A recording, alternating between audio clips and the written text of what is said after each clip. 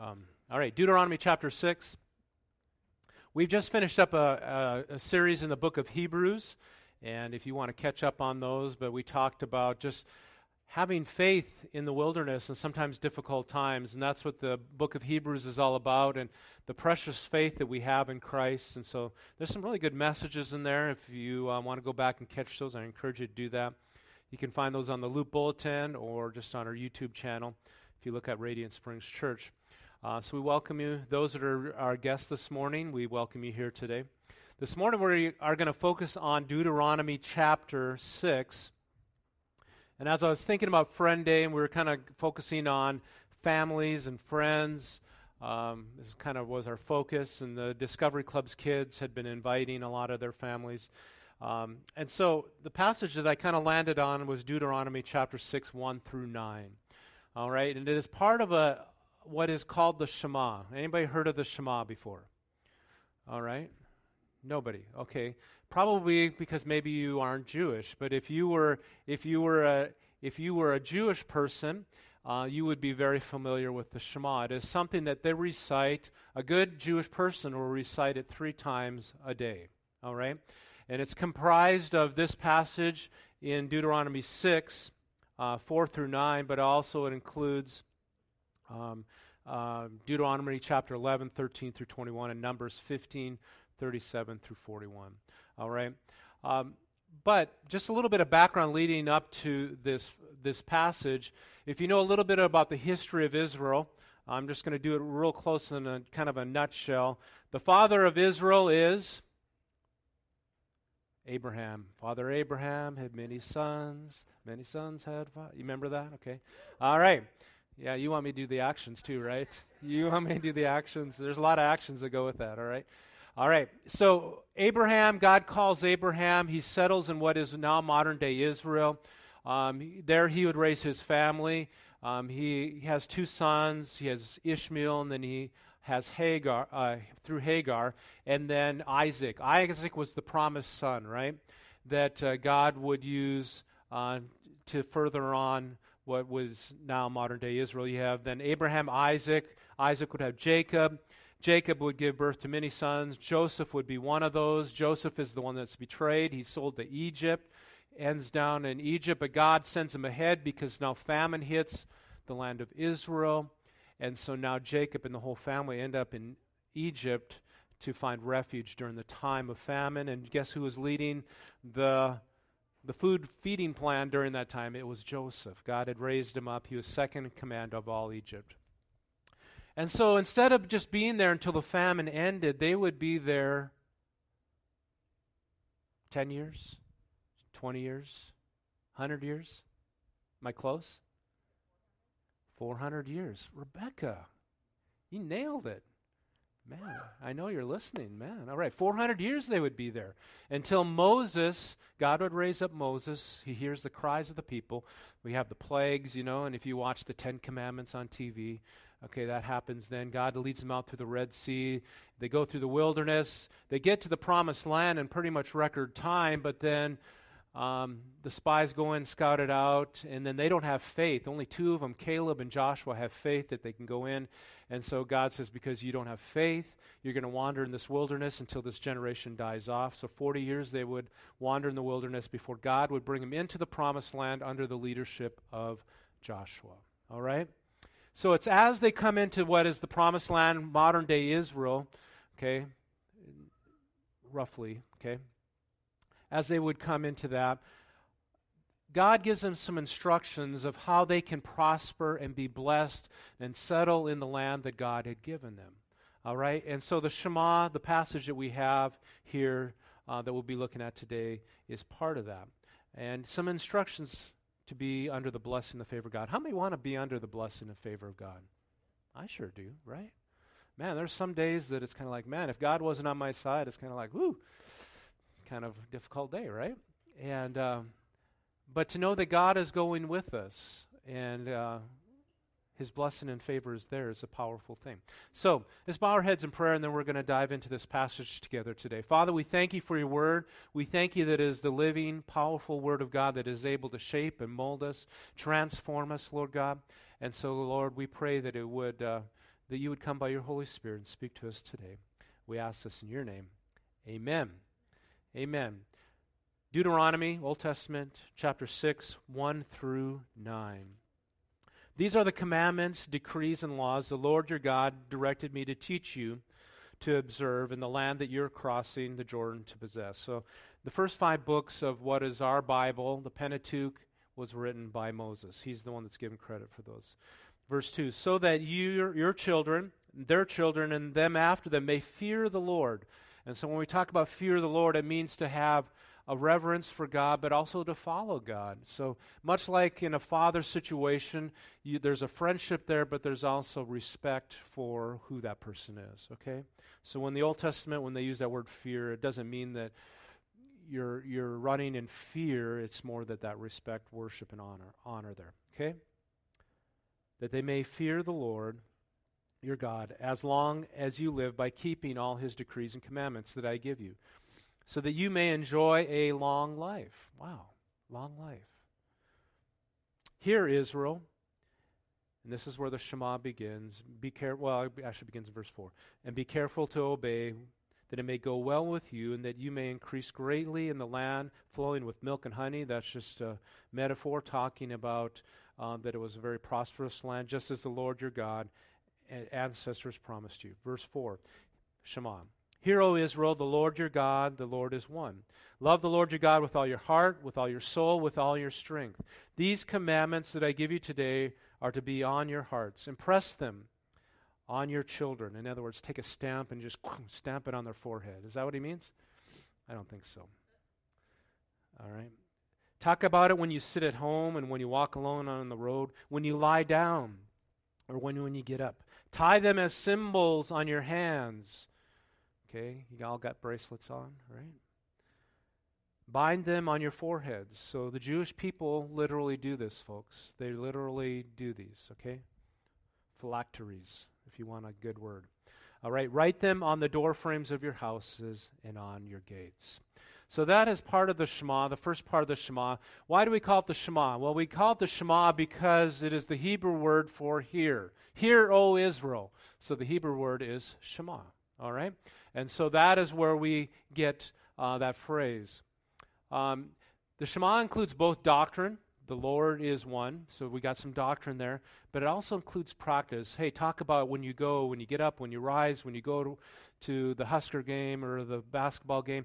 Wherever you go, talk about the Lord. He is to be on your lips and in your life. And so as we talk about growing in faith together, what can we learn from the Shema? That's what I'm going to talk about this morning. There's 3 things that I want to pull out of there. First of all, each person must make a declaration of faith in God. If you're taking notes, you can write that down. Each person must make a declaration of faith in God. And it begins with, Hear, O Israel, Yahweh, your God, is one God. So Shema comes from that first word, hear. So hear, all right, is more than just, hey, hear what I'm saying. It also means to respond to God, to be in relationship with God. In the Old Testament times, there were many gods, okay, in their culture. There was Baal was a big one. You'll see that as you read through the Old Testament. Baal was one of them. In fact, that's what the Israelites, they barely get out of Egypt, cross the Red Sea, and they make the golden calf. Okay, it was a Baal. It was a fertility god. So, and by fertility, it means that, hey, if we make sacrifices to these gods, maybe they'll bless our crops, maybe they'll bless our livestock, maybe they'll give us a big family. Okay, that's what we mean by that. So God's favor and blessing. The things that God had promised to do for them as well, right? Right? We just read that. And so their gods would be made of wood, metal, stone, and they would set them up. Okay, and so that would be a big temptation for the people of Israel, especially when they went into the promised land, because the people that they had uprooted and pushed out and defeated had embraced that. The Philistines, the Moabites, and all them, they embraced these gods of Baal and Ashereth and other gods. Some even involved child sacrifice. You know, in our day and age, we may think, you know what, we don't have other gods. People don't worship gods made of metal and wood and stone, but they do. Have you been to a Chinese restaurant lately and saw Mr. Buddha sitting there? Did you know Buddhism is one of the fastest growing religions in our nation? Did you know that? And it's woven into a lot of things that you may not even realize, into yoga. And I don't want to steal away your joy for yoga, because there are some very good things there as far as health-wise and stretching and strength training and stuff like that. But woven into there is the philosophy of Buddhism, right? It is very much part of our fabric. So there is other gods in our day and age. If Hinduism believes in a lot of gods, they're not just monotheistic. There's a lot of gods still in our day and age. But what the Shema states is that there's one real and living God. And when it says here, it is saying more than just know that there is one God, it's to make him the Lord of your life and make that declaration. And so when they would recite that, they're saying, hey, hear, O Israel, the Lord your God is one. I'm declaring that he is my Lord and my Savior. It is a choice to follow him. I will say that God will never force himself or force you to serve him. I say that tongue-in-cheek because if you've come to know Christ and know him as your Lord and your Savior, if you go look back, you'll see that God was pursuing you, wasn't he? Right? Maybe it was a family member that was praying for you. Maybe it was a friend or a neighbor. Maybe you're here today because of somebody that invited you. But God was pursuing you, and he always has been. God, John 3:16 says, "For God so loved the world that he gave his one and only Son, that whoever believes in him will not perish but have everlasting life." God is pursuing us, and he opened up the door for us to pursue him. Without his grace and his mercy, none of us could approach God and have access to him. It's through the cross. The Shema begins with that declaration that there's one God, but it's anticipating that we make him the Lord of our life. It's more than a statement we say, it's a truth that we live. There is one true God that loves you and is pursuing you. He died on the cross for your sins so that your sins could be forgiven and that you can have the hope of heaven. God was not going to force people to say the Shema, and he will not force you to follow him. But I'll say that God can be pretty persuasive, and he is pursuing you. And if you want the hope of heaven, you want the blessing of God upon your life, we all must make that decision to follow him. I can't make it for you. I had to make my own decision. It was age 5 when I made that decision, pretty young. But research shows that it's people under age of 12. If you make that decision for Christ, you stay with it. It's harder to find Christ if you're older than 12. Did you know that? It's not that you can't, but it's a little bit harder. It's a little bit harder. Make that decision to follow Christ. Secondly, in the Shema, we learn that true worship flows from the heart. You know, often when people talk about, oh, you have a relationship with God or you go to church, they say, oh, you're religious, right? Right? You ever had somebody say that about you? Oh, you're religious. Yeah, because you go to church on Sunday or something like that, right? But religion is a term, it is used in our culture, but it talks more about duty and more about legalism. It doesn't talk about relationship, right? You're religious because you do this, you do that, and you don't maybe do this or that, all right? You know what?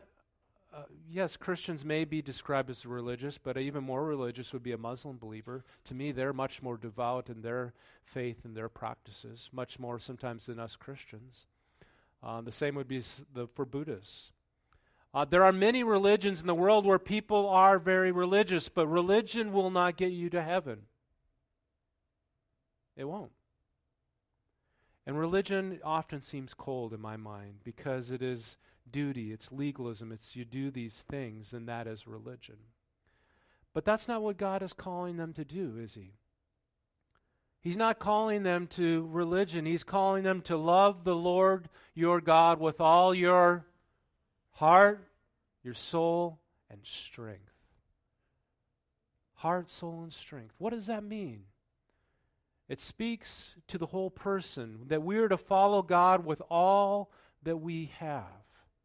Yeah, it does involve disciplines, and it does make decisions that I get myself out of bed to maybe come to church on Sunday, or I do things to get my kids to Wednesday night and things like that, or I take time in the mornings to read my Bible. There is some discipline in that, but it doesn't flow out of duty as much as it should flow out of our heart.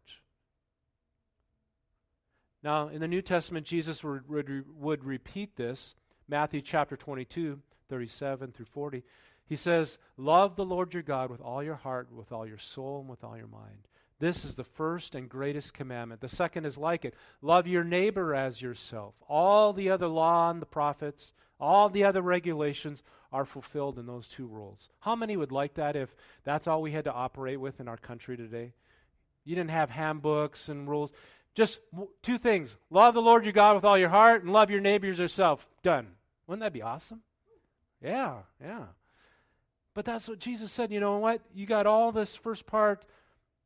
The first 5 books of your Bible was the law, what they were supposed to live off of. And Jesus says, you know what? You can fulfill all that just by 2 commandments. Love the Lord your God with all your heart, soul, and mind, and love your neighbor as yourself. Pretty cool. When we talk about heart speaks of passion, doesn't it? It speaks of passion. A good marriage is more than just duty, right? It's more than just 2 people living under the same house. You know, one does the dishes, one vacuums the floor, one, does the laundry, right? Makes the meals, mows the yard. It's more than just duty, isn't it? Isn't it? I need some amens here. Right? There has to be a spark. There has to be some romance there, right? Now, if we were to take an honest survey here, and husbands and wives, why do we do some of the things we do? Well, some of the things we do because we want to be a good spouse, right? There's some duty involved. There's commitment, obviously. But there's things that we do just because we love that person, right? It flows out of our heart. When people are in love, and they're dating, it's kind of like, man, they just go all out, right? That is what we see within to love the Lord your God with all your heart. If it is just a matter of religion and duty and legalism, that's dead. And that's not what God calls us to. He calls us to be in relationship with Him, to love Him with all of our heart. And Chris, I don't have this in there, but Romans 12 says, in view of God's mercy, right? 12:1. In view of God's mercy, His grace, and His compassion, offer our lives to Him as a gift to Him, as a sacrifice. That is your act of worship, he says. So in my mind, religion is a cold word, and we can be very religious and disciplined about our beliefs, but we must love the Lord our God with all our heart, our soul, and our mind. It speaks of passion, right? If a marriage doesn't have passion, it's a dead marriage in my mind. And there's definitely times and seasons where the commitment is important, just as in our Christian walk. But there has to be that spark in that relationship with God. Amen? Number 3, the Shema teaches us one more thing, that we grow in community. Faith is an individual decision, but we grow in community. Lone rangers don't exist in God's economy and believers in Christ. It doesn't work. Now, if you are in prison and in jail, taken in some countries where people have been imprisoned for their faith, you may have to live that out. But that is not God's plan, and that is not God's will. He called us to be in community. We are not to live out our faith alone. It is to be passed down from generation to generation, right? As father and mothers, to pass it on to your children, and from their children to the grandchildren. And so it's talking about our relationship with God and our love for Him. In most cases, you don't have to tell your children, so I'm going to use the family situation here. You don't have to tell your children what you're passionate about. They pick it up just by what you do, don't they? And in most cases, I can tell what you guys are all passionate about just by talking with you, maybe just for a little bit. Or if I walk into your home, I can tell a lot of times, by the stuff that's on the wall. I tell, they like the Huskers, or they like soccer, or they like football, or they're artsy, right? I can tell, We can tell what people are passionate about by the clothes that they wear, what they buy at the store, how they spend their money, all right? If you look at their checkbook, we don't use checkbooks, so you look at their credit card statement. You can tell what people are passionate about, right? how they spend their time. In our first trip to Nebraska, it was back in April of 2005. You say, wow, how do you remember that? Well, it was our first trip to Nebraska. We were actually coming to check things out here about the church plant here in Crete, Nebraska, so over 17 years ago. And so we came on a Friday night, got in late, stayed at what was a Motel 6 up on North 27th. I don't think it's there. Maybe it's a Microtel now. Yep. Stayed there, tiny room. And we stayed there. We went for breakfast on Saturday morning. And we went to Cracker Barrel, and it's kind of like, man, everybody has Husker T-shirts on and hats on. And they're sitting down at the tables, and grandmas have Husker socks on. It's kind of like, what in the world is going on today? What was going on that day? It was a red-white game, wasn't it? I was on a Saturday. Red-white game is kind of like, well, we learned very quickly that Nebraskans like their Huskers, right? At least they used to, right? I think they still do, but all right. But they didn't have to tell us that in words. We could just see it by their behavior that day. We could see it by their behavior, what was important to them. You know what? I'm speaking maybe more to parents here, but in adults, your children can see what's important in your life by how you live your life, by your values. Yes, by the words that you say, but even more important, by your actions, because your actions will speak louder than your words. What you watch on TV, what you talk about when you're at the dinner table, where you go from place to place, they pick up on those things. And your actions speak louder than your words. That can be a scary thing, but it also can be a powerful thing, folks. It can be a very powerful thing. The things that you want to pass on to the next generation. Our kids are grown. They're young adults. 2 are married. One is open to it. And you know, when they're in college, when they leave, especially when they leave the home to go to college, it's kind of like, mom and dad know nothing, right? Especially in high school. Mom and dad know nothing. All right, okay? So if you did that, didn't you? Yeah. All right. Mom and dad know nothing. And then all of a sudden they get into college and then they graduate from college. And it's kind of like, okay, hey, mom, dad, what do you think about this? How would you do this? Then they call you up. Then it's kind of like something changes and happens. Mom and dad definitely know what they're doing a little bit more. But also I learn from them. I call up our son and say, okay, now I got a new phone. Should I upgrade my phone and all this? So there's reverse mentoring going on there, all right? But I don't know where I was going with all this. But what's interesting is when they leave the house, they begin to explore their own beliefs and their own faith. And sometimes they wander a little bit. But I believe if you've done your job and even those values are there, that they find their way back. They'll find their way to the back. And research will even show that. But there again, I think it has to be more than words. It's how we live our life. Your faith is often better caught than it is taught. It is often better caught than taught. In other words, they're watching how you live your life. And I would say the same is true of your neighbors. I would see it, I got my neighbor here, so I have to be careful, right? All right. No, but your neighbors and your friends, they know what is important to you, whether it's your faith or hobbies or whatever. They know what's important. You don't have to tell them. They just by hanging out with you, they know what's important in your life. There's hobbies that I enjoy, all right? But I pray that if people hang out with me, they also see that my faith is important to me and my relationship with Christ. Amen? Hebrews chapter 10, we covered this a couple weeks ago when we were going through Hebrews. Is verse 23 through 25 of chapter 10. Let us hold unswervingly to the hope we profess, for he who promised is faithful.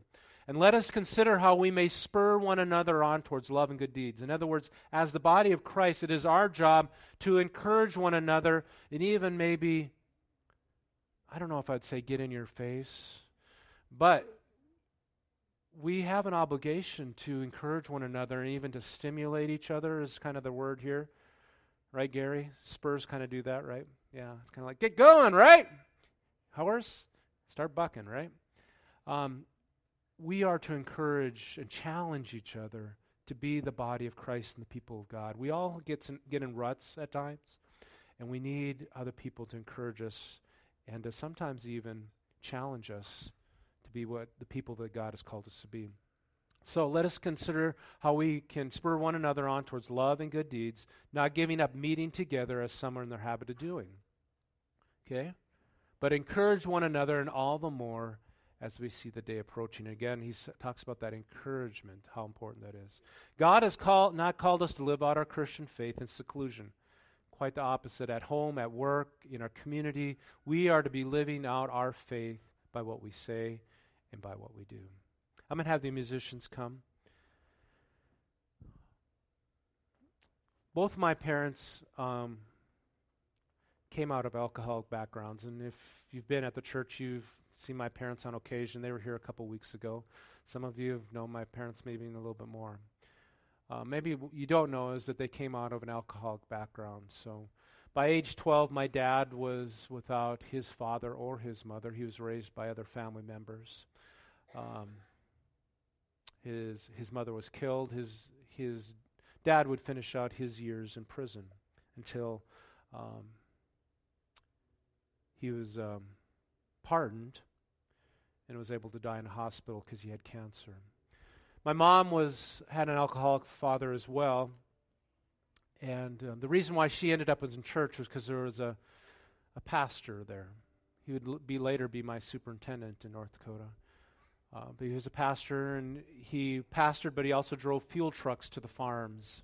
And as he drove fuel truck to the farms, that's where he'd connect with families.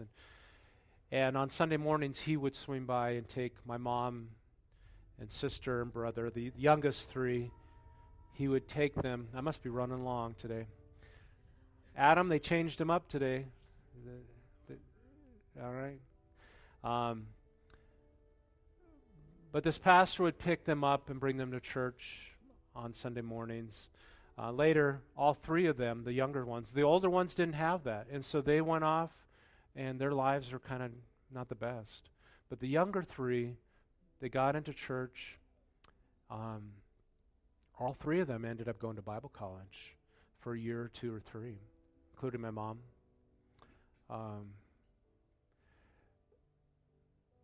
And so then they had their family. You know, they came out of dysfunctional families, right? And now they want to have a Christian home and family. What does that look like when you didn't have it modeled for you, right? And I'm saying this because maybe I don't know where you've come from or where God has brought you. And maybe it was less than perfect. Maybe it was a perfect situation. But if it wasn't, this is the first time for you to say, okay, I want a godly family, but what does that look like? Because it wasn't modeled for me. And so godly people within my parents' life showed them. And I just remember that even though my folks came out of a dysfunctional background, they made sure that we were in church on a Sunday morning. We didn't miss it. And we were there on Sunday nights too, because the churches did Sunday nights then. And we still wove in football on Sunday afternoon and Mutual of Omaha's Wild Kingdom at 5 o'clock. And then we went to church. Okay? Wednesday nights. We took time, my mom would always take time, more so my mom than my dad, but to have prayer with us and scripture before we went off to school. Even in the teenage years where maybe I kind of thought, oh, this is stupid. She did. They modeled prayer. And even just, probably there was things that weren't said that I caught about as they would share their faith with people, as we would be out traveling or something, they would share their faith, and I'd go hide under the table. But they lived out their faith. And our faith is often better caught than taught. And even if we come from a background that is not perfect, I believe that God can raise up godly families and healthy families that glorify Him. Amen? That's why we're here as a church. We play a role. Wednesday nights, Sunday mornings play a role, hopefully, in your spiritual life. But it has to happen out there in your homes and families too. Whether you're a family of 1, family of 6, 8, 10. It has to happen out there, because if it doesn't happen out there, it's not going to be passed on to the next generation. Amen? Amen. Would you stand this morning? I'm going to lead us in a prayer of salvation, and I want you to close your eyes. But if you do not know Christ as your Lord and your Savior, I'm going to encourage you to pray with us. I'm encouraging everybody to pray, but if you don't know Christ, or you just don't know if you have the hope of heaven, if you were to die today at this moment, you don't know if you'd go to heaven or not. You don't know if your sins are forgiven, and if you have the peace of God in your heart. And if that's you, I'm going to encourage you to pray with us a prayer of salvation. I believe if you mean it with all your heart, you mean it, that God honors that, and you begin the journey to follow Christ. So I'm going to encourage us to all pray that this morning. So would you join me this morning saying, Dear God, forgive me of my sin. Come into my heart. Be my Lord and my Savior. And help me to follow you all the days of my life. Amen. And Father, I just pray your hand upon each one here, Lord. And I ask a special blessing upon our homes and our families. Lord God, may they be a place that glorifies you, that honors you. Lord God, and I know many times we don't know what it looks like to do that. Maybe it wasn't taught us, it wasn't modeled for us. Lord God, place people in our lives that can help communicate that so that we can begin some new traditions, begin some new practices and beliefs within our family that raise up healthy families and people that love God with all their heart, their soul, and their mind. Lord God, we ask this in your name.